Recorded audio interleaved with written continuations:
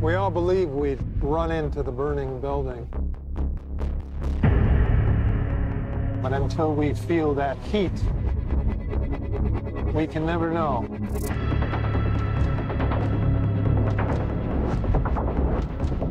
You do. You chose to die instead of giving up your colleagues.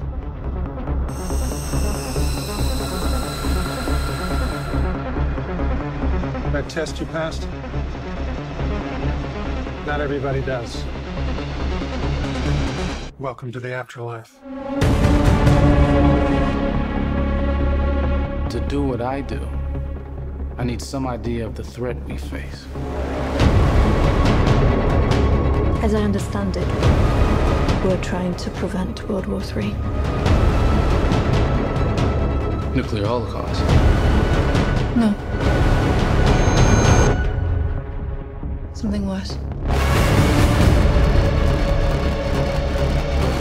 All I have for you is a word. Tenet. It'll open the right doors,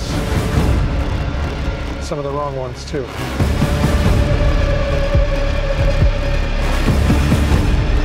have to start looking at the world in a new way.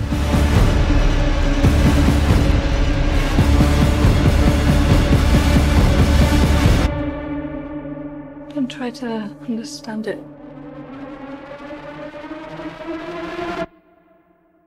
Feel it.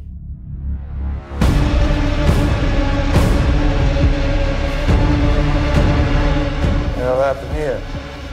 Hasn't happened yet.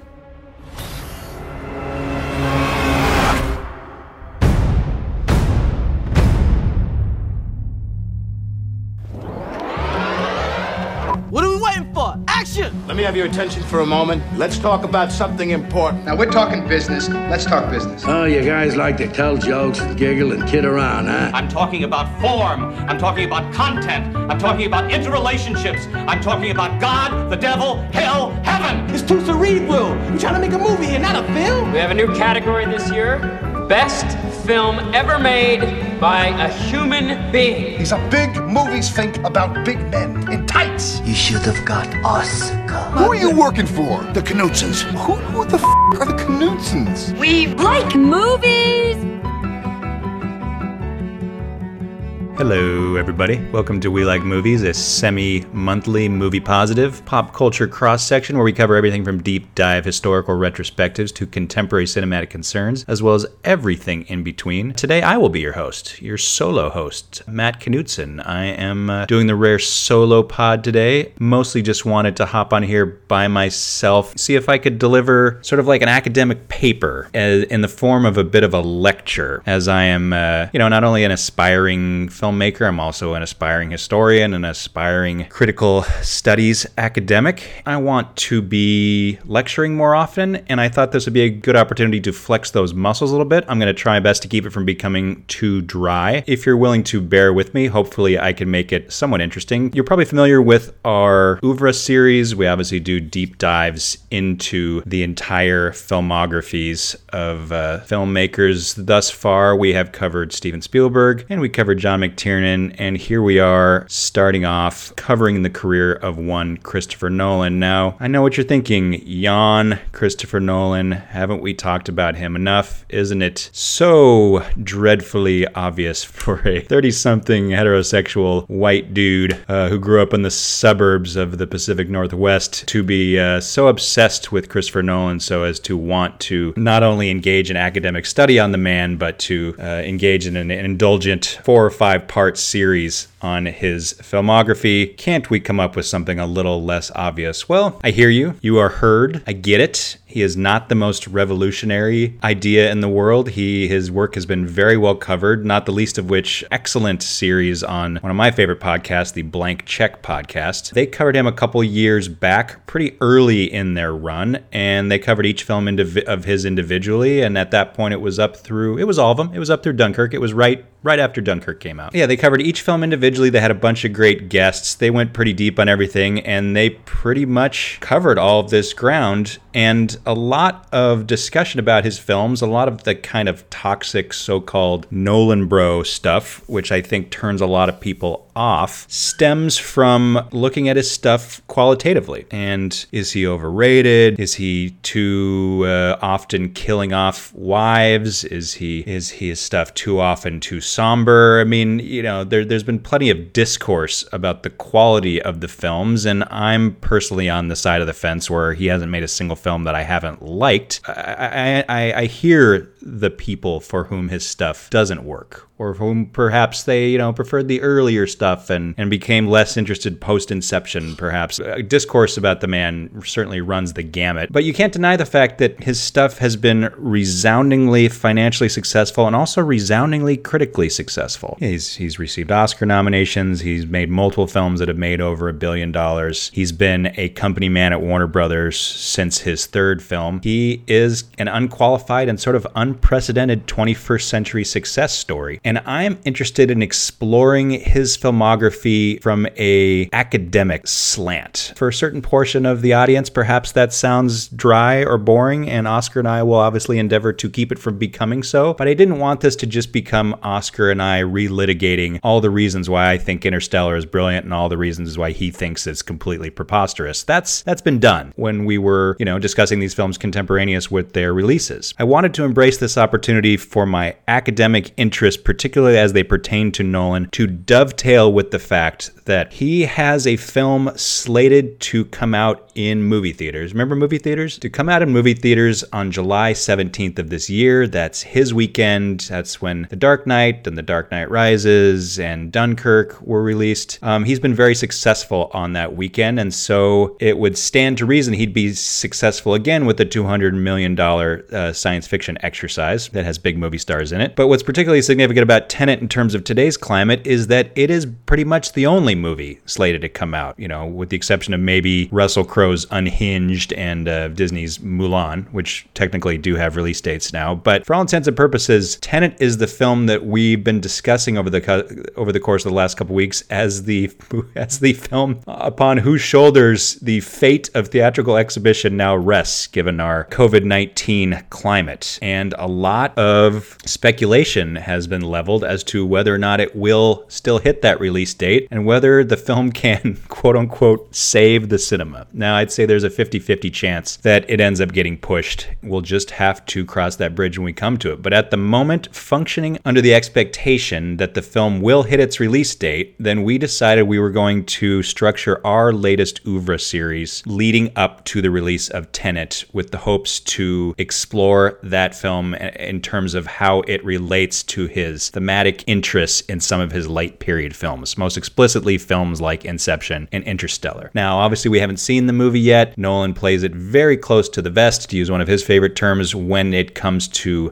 plot specifics prior to these films coming out. So maybe Tenet will come out and it will have absolutely nothing to do with Inception, and we'll cross that bridge when we come to it as well. But for the time being, considering the sorts of themes he's been exploring, considering the kinds of narrative constructions he's been interested in for the last few films, and just considering the look of the trailer, to be perfectly honest, I thought, all right, great, let's pair that with some of his recent stuff and let's look at some of the thematic recurrences in his films and try and take the conversation in I think a new and more interesting direction that's less qualitative and more about critical theory. Again, it's not everybody's cup of tea, but it's been something that I've been quite dedicated to over the course of the last 3 or 4 years of my career. I spent a couple years at Columbia University's graduate program in the Film and Media Studies department, studying under some truly brilliant academic minds, not least of which would be Professor Jane Gaines, Professor Ron Gregg, and the late Professor Thomas Elsesser, who was something of a mentor figure to me over the course of the last years. I'm sorry to say he passed away in December of last year. The last trip I went on before this whole lockdown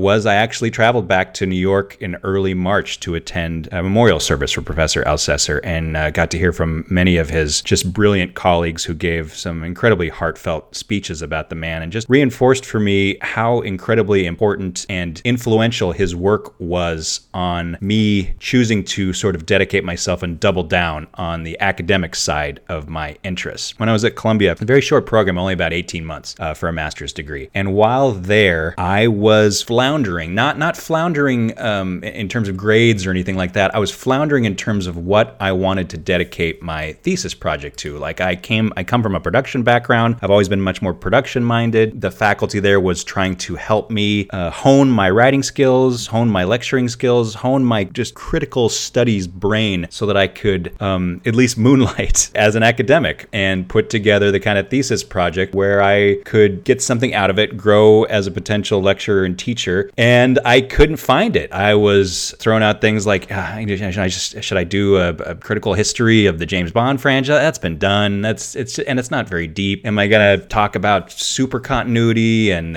franchise films like the MCU and where that's been done. Try and go a little deeper. Try and see what else is out there for you to explore. Like dig a little deeper, find a new lane, maybe find a new muscle. And it was really three things. It was learning about cinemetrics and the idea of the average shot length. If you're not familiar with cinemetrics, it is this software that was written by a professor named Yuri Tsivian. He's a William Culver Professor of Art History, Cinema, and Media Studies. And he wrote a program that allows you to plug a film into a calculator. And then as you watch the film, you click your mouse every time there is a cut, and as a result, it will basically write an average shot length spreadsheet for you. As a result, you can plug the average shot length of any given film after you've gone through and broken it all down into this online database, and then academics can use it to refer back to it. It's very interesting to look at different genres, different eras, and once I caught word of the whole cinemetrics thing, I started looking at the kinds of films that I wanted to start breaking down to the molecular level. And I realized that I was just sort of unconsciously sitting in front of my computer and building spreadsheets and breaking down films like Dunkirk or Memento, figuring out how Nolan was organizing his narrative, reordering them, restructuring them.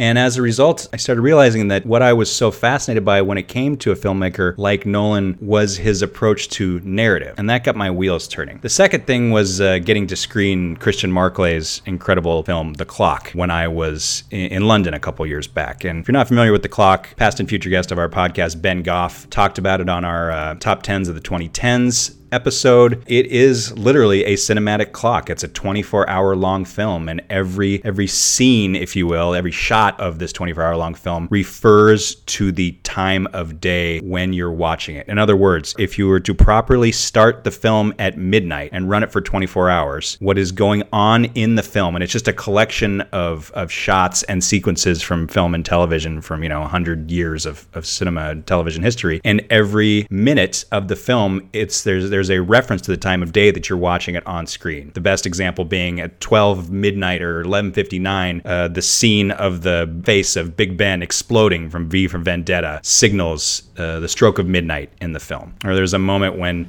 Samuel L. Jackson is running through a subway station in Die Hard with a Vengeance, and he looks up and sees, and the clock says, 10:23 in the morning. And then you look down at your phone and you're like, yep, it's 10:23 in the morning. It is a staggering work of art. I have not sat through all of it. You can't get a hold of it. You have to watch it in a museum. I got to see it at the Tate Modern in London, and that's how you have to see it nowadays, unless you have a relationship with Christian Marclay. So I got an opportunity to see that, and that was a game changer as well, because I was like, oh, temporality, yes, of course. That's what I'm interested in. Temporality, and particularly Nolan's relationship to and even fear of temporality. And then the final eureka moment came for me when I was fortunate enough to get to take/be the teaching assistant for Professor Elsesser's class at Columbia, where I met him. And the class was called The Moving Image and the Mind Game Film: Time, Travel, Trauma, and Tales with a Twist. I'm going to just briefly read you the class breakdown from his syllabus. Since the mid-1990s, independent cinema, Hollywood, but also films from other parts of the world, notably Asia and Latin America, have shown a remarkable predilection for narratives that are achronological, multi-directional, multi-character, spatial, and in other ways deviate from classical story constructions. Less plot-driven, such films display attenuated or differently articulated forms of causality, ambiguous or aberrant character motivation with nonlinear and reversible temporalities, as well as surprise twists and cognitive dissonance and ontological switches. Stories tend to focus on protagonists either with mental conditions, extreme affective states, or physical disabilities, obliging the viewer to see the world from a radically different perspective. Also, relevant to the topic are films that feature a large cast of characters interacting or intersecting with each other, whether in a single film or in longer-running high-production value television series. These new global genres or subgenres have been variously labeled mind game films, puzzle films, network narratives, multi-character narratives, modular narratives, forking path films, transmedia narratives, and hyperlink movies. The course discusses these differences and distinctions, investigates the reasons for the emergence of such symptomatic phenomena, and examines the philosophical implications of what may constitute a change of default values, not only in contemporary storytelling, in cinema, or televisual form. Now, this was a real turning point for me.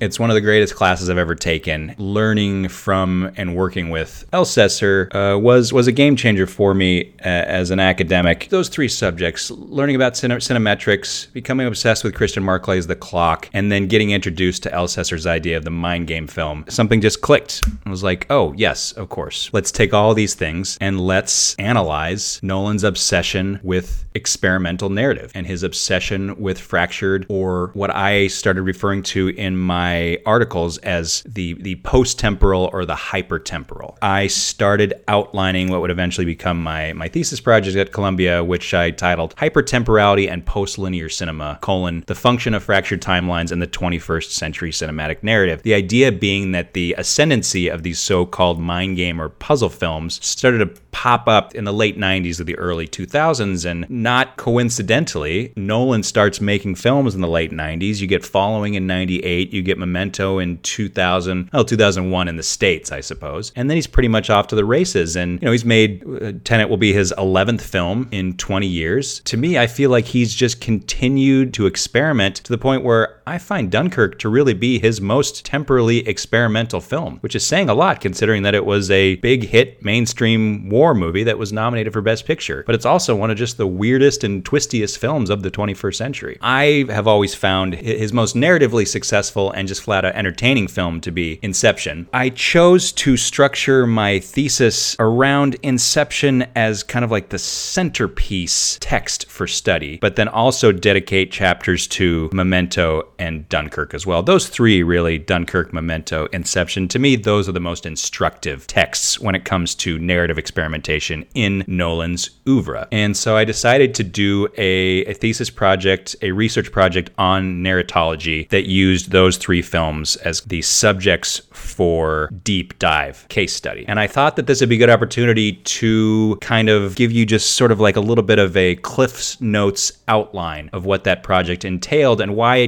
this particular subject matter gets me so activated. I'm interested in the way he continues to push the narrative form the further he gets into his career. And in addition to championing celluloid and IMAX capture particularly, which are two things that I'm quite interested in and quite passionate about myself, and it appears to me that Tenet is going to be another great example of that. As his 11th film in 20 years, I thought it would make for a great capper. I mean, maybe we'll be in the same situation we were in a couple years ago when we did our whole James Bond breakdown and we ended up with Spectre, and Spectre was supposed to be the one, right? It was what everything was leading to. It was coming off of Skyfall. It was everything pointed to Spectre, and ended up being a real lesser entry into the Bond franchise. And without jinxing anything, maybe Tenet won't necessarily be peak Nolan. But at this point, everything suggests that it could be. So if you'll indulge me, I will work my way through what I think are the bullet points of this particular research project. Now, I will obviously endeavor to make sure that I specifically call out quotes from the various people who are cited throughout this project, lest I be accused of taking credit for their theories. So I'll make it very, very clear when I'm quoting. When I'm not quoting, this is coming directly from the text of my essay, Hypertemporality and Post-Linear Cinema. And hopefully it'll give you a better idea about why I am so deeply, deeply fascinated and activated by this man's filmography.